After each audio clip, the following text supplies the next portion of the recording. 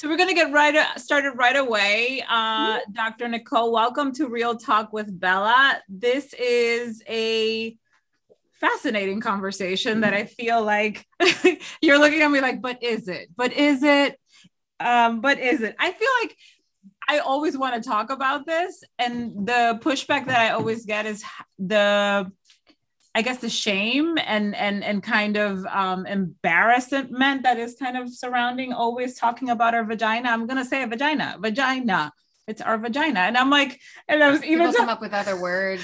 Talking to Jennifer, and I'm like, you're perfectly capable of talking about a vagina because you have one. So it's, I'm really, really interested in hearing, first of all, a little bit about you, and then we're going to break down the topics that you kind of go into, one from your book, and then, other topics that you typically discuss surrounding vaginal health, which is so important. Yeah.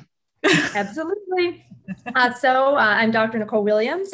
I am a board certified OBGYN. I'm in practice downtown Chicago, Illinois, and one of my main focuses is vaginal and sexual health, in addition to fibroids, endometriosis, pelvic pain, urinary incontinence. But during the pandemic, when everything was shut down, I decided to kind of write a love letter to my patients, and because my patients always seem to have the same question over and over and over, no matter how old they are, total age range, everything, everybody had the same question. So I was like, well, you know what, why don't I just write everything down, go through everything step by step, and see if we can get some answers to most of our questions and to empower my patient. That's why I started looking at the background of the many words that we use for vagina that have nothing to do with vagina, but somehow we end up using things like conch, twat. Like, come on, people. Let's well, and it's funny that you say that, because I was having this conversation with one of my colleagues here in the office the other day, and she turned beet red when we started to talk about this conversation, because in our culture, like, I'm Dominican, she's Puerto Rican, and we call it a flower, we call it, and I'm like, yeah, it's like, and I have boys. I mean, they're delicious, like vaginas too. I have boys, but from a very young age, I started to just tell them, I'm a former educator. I was like, we're not doing this little bird, like, no, it's your penis. That's what it's called. And we're going to talk about it like what it is. So, and mom has a vulva and a vagina, and they don't want to get into it because of course they're boys. And I'm like, well, when you're up for it, let me just tell you, because these are things that you need to know and understand as you grow. I have a 13-year-old, of course. So he's asking questions. But even I think we covered a topic not too long ago where even coming up with the caption was like stigmatized. And I'm like, oh, the odor's down there. And I'm like, can we just call it what it is? Like it's a vagina. Like, what are we so afraid to say? So tell us a little bit about your book first. So you decided to write it to answer all of these questions. Your book is titled, This Is How You Vagina. I think this is, how much more specific can we get? Yeah, and I made the subtitle all about your vajayjay and why you probably shouldn't call it that. Vajayjay. Because I wanted to engender a little bit of, oh, really? Why shouldn't I call it that? And to kind of delve in to the myriad reasons why you really shouldn't call it that. Yeah. If you look at the very introduction to the book.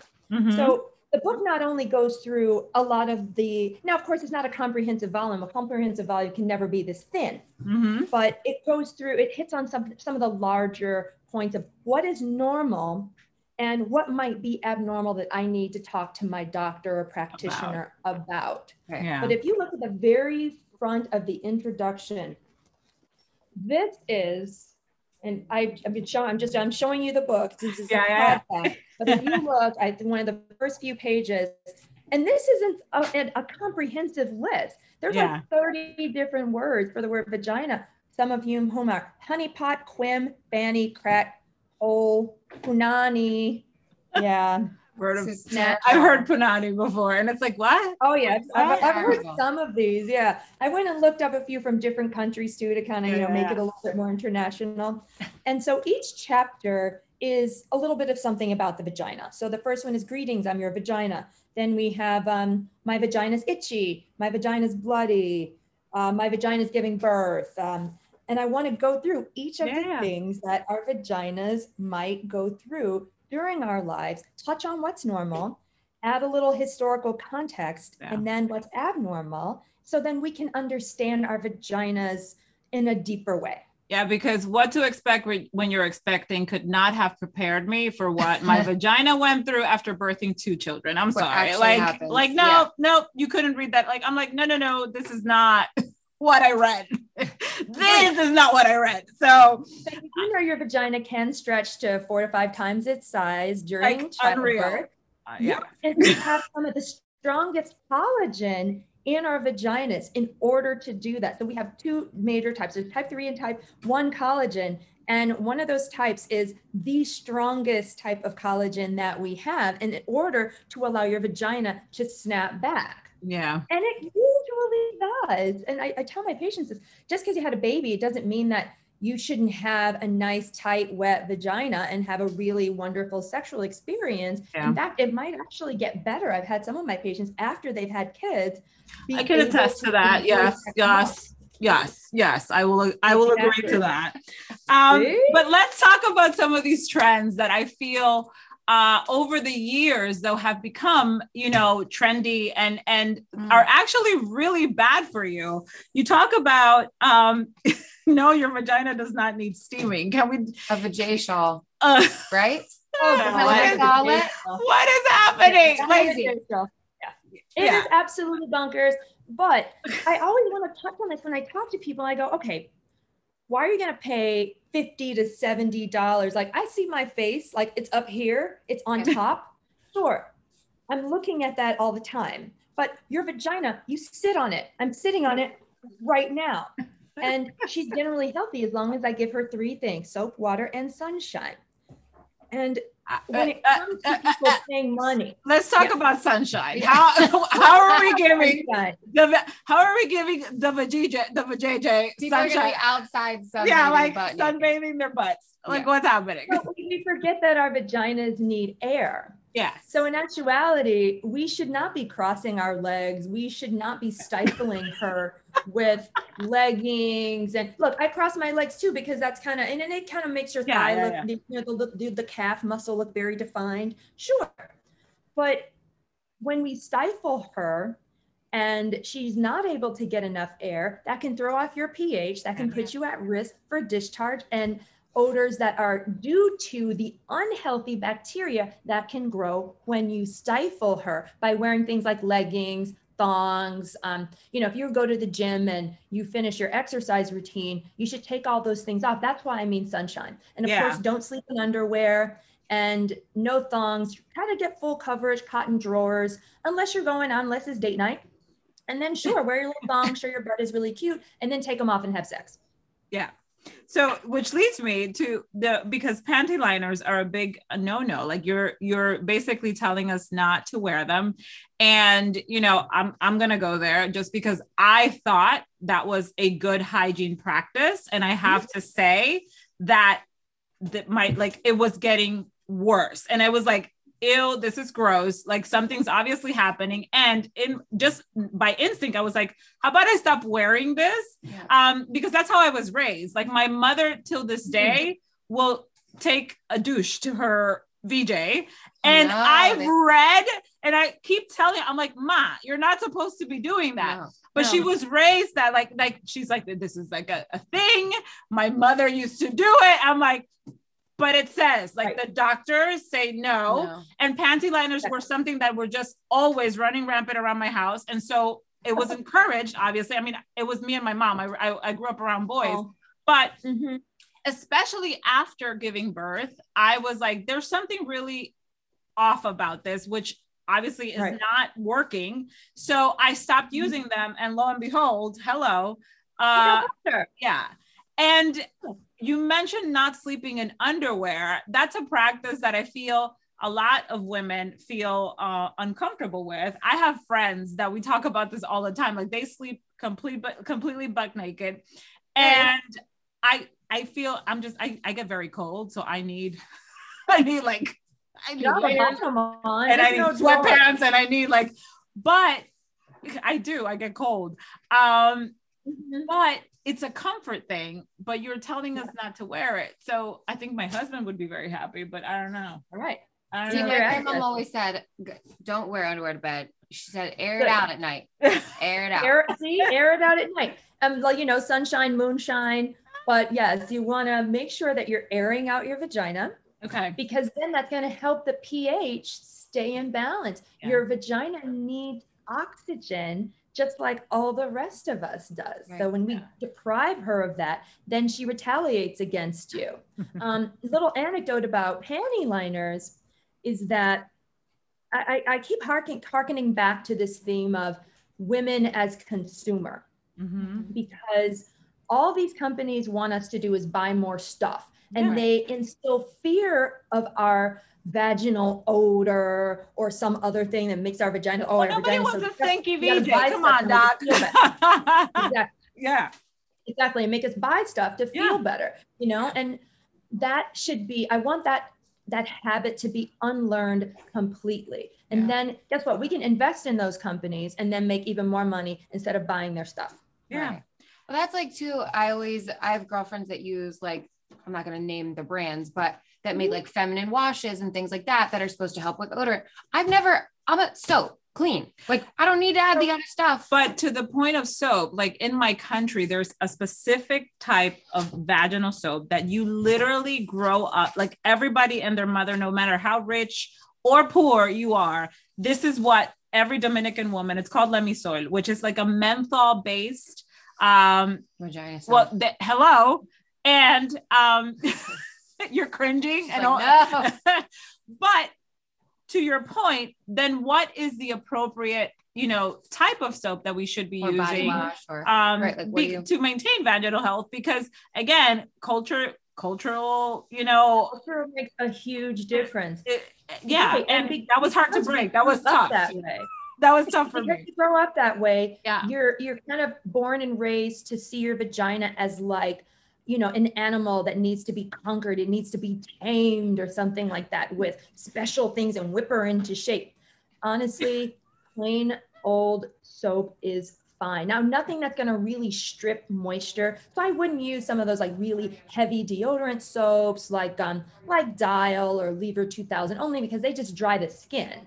Yeah. But normal stuff like Ivory, Dove, even an Olay, something like that. I'm sorry, I'm naming brand names. I don't know. It's totally fine. No, but I actually got on an Ivory kick. Ivory, because through my nutritional program, that was the soap that they actually recommended because it's the one that contains the least amount of toxin. Funny? I've used Dove. Sorry, again, naming brands forever. I just love it all over. And my boyfriend loves that Irish Spring, whatever. Sorry to shit on Irish Spring, and I hate the way it smells just there. If I wash with it, I'm no, this is not right. Well, Irish Spring, give me my Dove back. Strong. That's a strong. Your vagina might actually interact. It's weird with that particular soap. Yeah. But Ivory is the way to go. Yeah, that I'll tell you for a fact. I could talk about this for days, just because I think this is so. I think it's empowering, right? I think that, and we're breaking stigmas and we're breaking misconceptions, and we're also, just putting our health above anything else, which is what we should be doing. Because at the end of the day, I don't know, just like you were mentioning before, why it is that, this part of our physiology has been, to a certain extent, it's even traumatic. The care is traumatic. It shouldn't be. It should be as easy as washing your hair. It really should. But I talk about in the book why that is, and that's why I think when you read this, you will come out on the other side with a much better understanding of your vagina, because you understand that none of this is new. Yeah. They actually, there was one, I mentioned this in the book. For example, the topic of menstruation is always, oh my God, can't talk about it. And this was in the 1960s. There was a doctor who wanted to prove the concept of something called menotoxin. Okay. That menstrual blood was literally toxic. This actually came all the way back from ancient Rome. And it was written by some ancient doctor that it turned the field sour. And this doctor in quote unquote modern times in the 50s and 60s did what's called a Schick test. And he gave his nurse flowers to hold, and the flowers allegedly wilted because she was menstruating. And I go, you know what? If at any point in time stuff goes bad when there's a menstruating woman around, we will have all died and nobody would have made it this far because there's always a menstruating woman around. It wouldn't be, so it makes no sense wouldn't exist. Oh my God. Exactly. So when you learn this history, you're like, holy crap. It's the same stuff on a different day. Yeah. And once you know that, you're like, now I can completely ignore it because I know it's a big fat load of crap. Exactly. I also think too, like women sometimes are the worst perpetrators. Like I'll talk to women who have no clue what their vaginas look like. They don't look at it. They're scared to. I'm like, I look at my vagina all the time. If something's going to happen, I want to know. I looked at it, especially after kids. I was like, oh my God, are you okay on there? I got to check on it, make sure it looks the same forever. I just wanted to make sure she was okay. I was like, girl, but some that was rough. rough. They don't look at their own vagina. Women don't look. They're like scared. Yes. They're like, you know what it looks. I'm like, yes, of course it's mine. Course. I got to look at it. Yeah, you We should all know what she looks like. Because guess what? The biggest concern my patients have is, do I look normal down there? Yeah. And I try to explain to people that, you know, if you watch porn, everybody kind of looks the same as like cookie cutter vaginas. Well, yeah, they actually probably made their vaginas to either look like that. They might have been born that way, but a lot of times they actually have surgery to do this. Yeah. And while I don't want to talk against the surgery, because if you're a grown woman and you want to have boobs in, or, you know, get the butt thing, that's your choice. Yeah. But I want you to understand why you might be making that choice, and to know that actually asymmetrical vulva, asymmetrical labia are actually more common than symmetrical labia are. Yeah. So one of my favorite parts of the book is I talk about a guy who was British, no less. Gotta love the Brits. They might seem to be prudes, but they're kind of out there. So this guy made plaster casts of 400 different vulva, and he made this big art installation. I remember. I have seen that. I yes. need to see this. I have seen this. Yes, it's the Great Wall of Vagina. And guess what? No two look alike. Yeah. Most are asymmetrical. Some are hanging, some are tiny, some are big. It doesn't matter. They're just as unique as fingerprints. Yeah. I gotta see this wall of vagina. Yeah, just Google it. I have seen this, and I was actually it's in the book. Yeah, that's great. And I have to tell you that, you know, because again, I think I don't know, I personally went through like a sexual revolution for myself, especially after having children. Like I came to terms with a lot of parts of my different parts of my body, and demystifying, you know, my own sexual health was important, because obviously I now had a partner to share this, and we talk about it. Like my husband and I will talk about it, which I think is super healthy, right? Like you need to be doing this, and I need to be doing this, and you can't be eating this, and I should be, you know what I mean? Like we have conversations, because ultimately we want to make each other happy. We want to make each other comfortable with each other's bodies and whatnot. And that's what makes for long-lasting good sex. Yeah, but some people don't even talk about it. But you know, and this taboo, again, these stigmas surrounding these topics, which are so normal. Like we all have sex. We all have, whether you choose a vagina or a penis, whatever that is, we all have an organ, and you need to keep it clean and healthy and functioning. And these are the things that you need to do in order for that to happen. So your book, where can we get it? Where can we learn more? Oh, hello. Need to go down the VJ path. I need to really learn how to vagina, clearly. Yes. Learn how to vagina. And how can we connect with you? Whoever's listening, how can they reach out and connect with you as well? So you can find me at my website. It's thisishowyouvagina.com. I'm on Instagram at Dr. Nicole Life. My practice is at Gynecology Institute. You can find the book on Amazon, but I would encourage all of your listeners to go to a local bookstore, buy local, request the book, because then you're learning not only about the vagina, but you're supporting a local business. Yeah, that's wonderful. I typically do the same. I typically, if I can't find it in the store, I will then order it on Amazon, but I typically will go to my local bookstore and do the same thing for that same reason. This was wonderful. I feel like our listeners are going to really feel empowered and enlightened, and we'll go out and get your book as well, just because, again, this is a topic that I always say, my God, why can't we just like normalize these conversations? Because, you know, ultimately the vagina is a part of your body. So you have to take care of it. I inadvertently started my own vagina crusade. I wasn't even trying, but now that I'm in it, I realize how important this really is for half the population of Earth. Yeah, exactly. Exactly. Well, it was such a pleasure, Dr. Nicole, to connect with you, to hear from you and learn from you. And we hope that there may be a round two in our future, because I feel like we could keep more to talk about for sure. Yeah, thank you, Bella. Thank you so much. Have a wonderful day. All right, same to you.